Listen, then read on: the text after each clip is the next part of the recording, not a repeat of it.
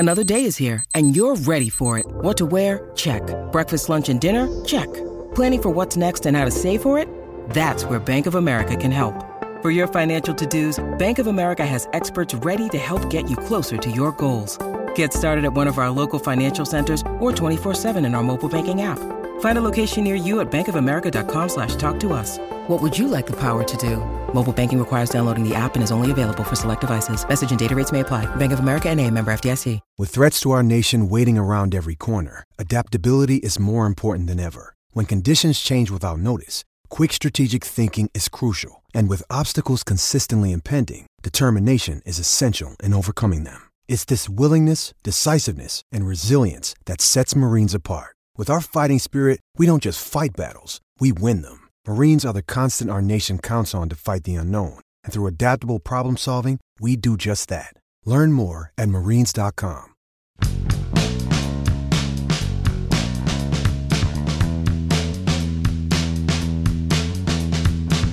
Hey, I'm flying back down to Bradenton today. Going to spend the whole week with the ball club, following them around from Grapefruit League game to Grapefruit League game.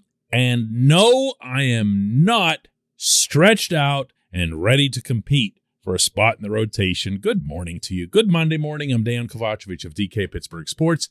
This is Daily Shot of Pirates. Comes your way bright and early every weekday if you're into football and or hockey. I also offer up daily shots of Steelers and Penguins that I hope you can check out. The Pirates are off today. It's known commonly across spring training worlds as the blessed off day.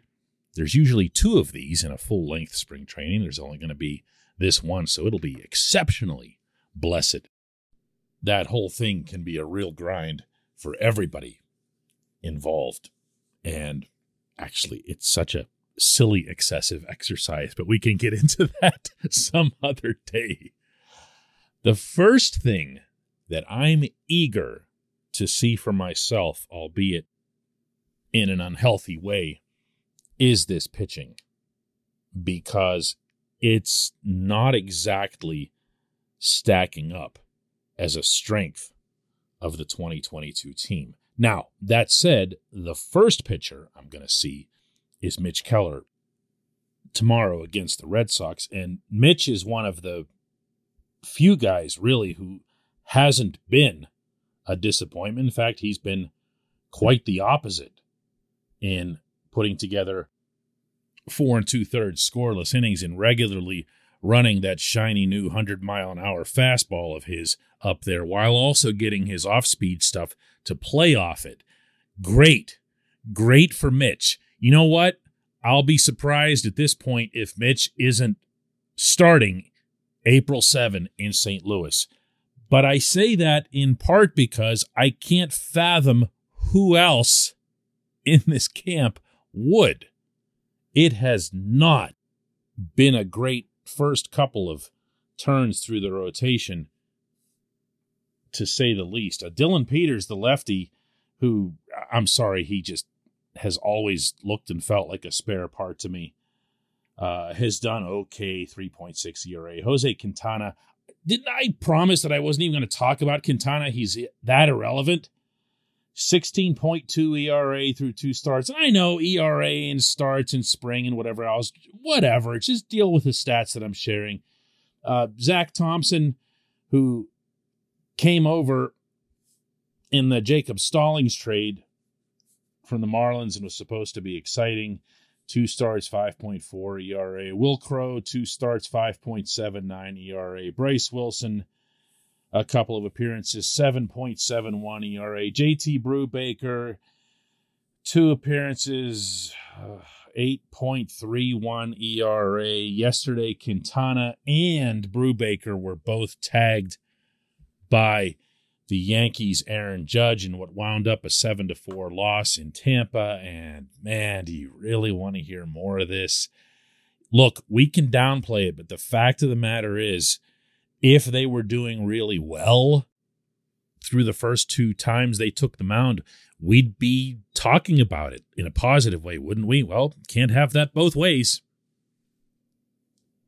This portion of Daily Shot of Pirates is brought to you by our friends at North Shore Tavern. That's directly across Federal Street from PNC Park. It's home of Steak on a Stone, an eating experience, underscoring the word experience. The steak is brought to you partially cooked on an 800-degree stone, and you do the rest. It's a ton of fun, it's a great meal, and it's a baseball atmosphere like no other in Pittsburgh. North Shore Tavern, right across Federal Street from PNC Park. What about Roansy Contreras, you ask? Well, he did get reassigned to minor league camp, and that was not unexpected. It's something I'd shared with you here on this show that I'd heard in Bradenton was going to happen. I actually don't have that much of a problem with that. He hasn't been in AAA much. He's coming off an elbow issue last year that he was lucky to have escaped surgery on that. So in addition to the long-term Super 2 benefits, yeah, go ahead and send him down for a month or two. Let him get ramped up. I'm not just saying this. I'm actually okay with that. And to an extent, I understand that when you make acquisitions of younger, not necessarily young, but younger pitchers like Crow and like Wilson, you're going to want to give them a real shot. You're not going to want to discard them in less than a year and then watch them blossom somewhere else. I don't believe that either of them will. I don't believe that either of them has stuff that's dynamic enough for that to occur. And I guess I can now lump Thompson into this same group since he came in the Stallings trade. When you make these types of acquisitions, you have to give them at least a fighting chance under your own roof.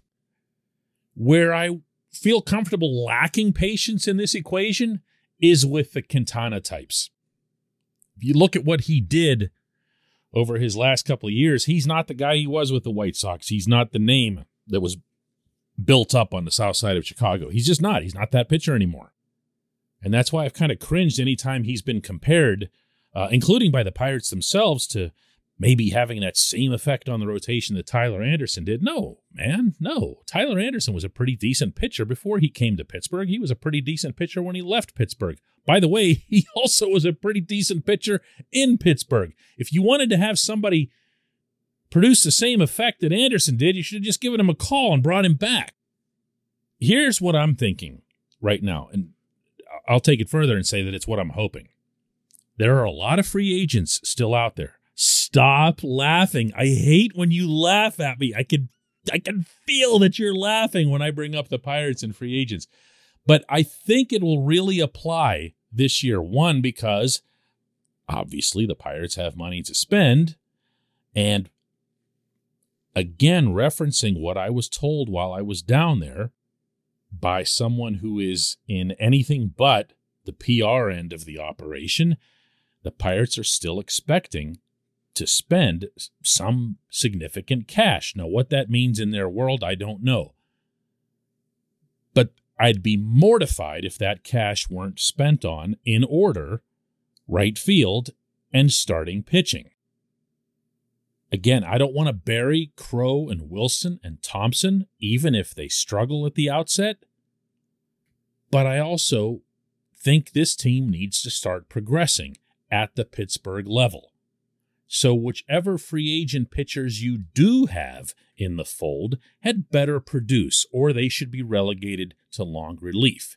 That means that whoever is your Quintana in your rotation, including, notably, Quintana himself, they'd better get the job done. If not, go get someone who will. We all know the money's there. When we come back, just one question.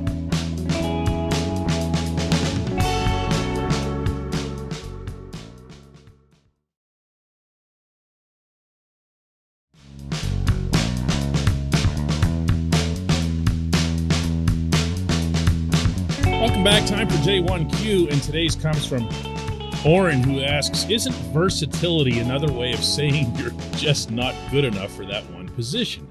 Since the Pirates aren't going to win anytime soon, wouldn't it be a better philosophy to get a young person as a starter at each position then have the last 3 or 4 bench people, veterans with versatility. What do we have now? 6 second basemen with versatility. Wow. If this isn't the J1Q of the year, Oren, I don't know what is.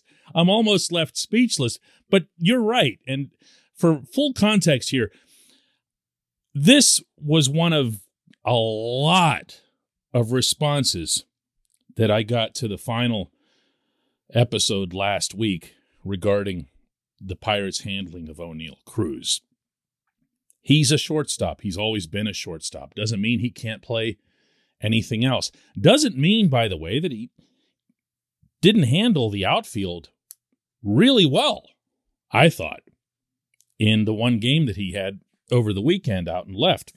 Looked natural, looked fluid, and looked like someone who'd have little adjustment getting used to it. And if he can make the transition, there's no question that it would benefit the Pirates in 2022 or 2023. But if you're thinking bigger, and you kind of should be, if you're going real macro here, then what you're looking at is a player who could be your best power hitter at the shortstop position. And that is a lineup bonus and a half. And that's been my point all along. To yours, Oren, I'm with you on the versatility thing. I understand why managers prefer it. I understood historically why National League managers preferred it. But those days are now officially gone in terms of a separation of the leagues because of the DH. You have players who can bounce around the field, and that makes things nice and easy when filling out a lineup, when making game prep. But it's not that bleeping important. And if the Pirates really, really prioritized it that much, then why is it that Ke'Bryan Hayes was never seen at any stage of his development as anything other than a third baseman? You follow me on that? You watch Hayes play over there, and you know he's got the range and the wherewithal and everything else to play shortstop, which is a more valuable defensive spot. But he never did. Why? Because they saw him as an anchor at third, and they rightly saw that. And there's no crime in it. There's no crime in it.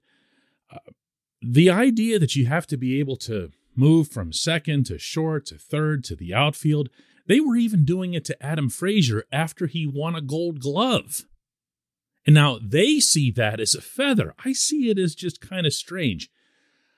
I'd be in your camp. I would. I'd prefer to see guys really, really solidify themselves at a given spot. Win the job.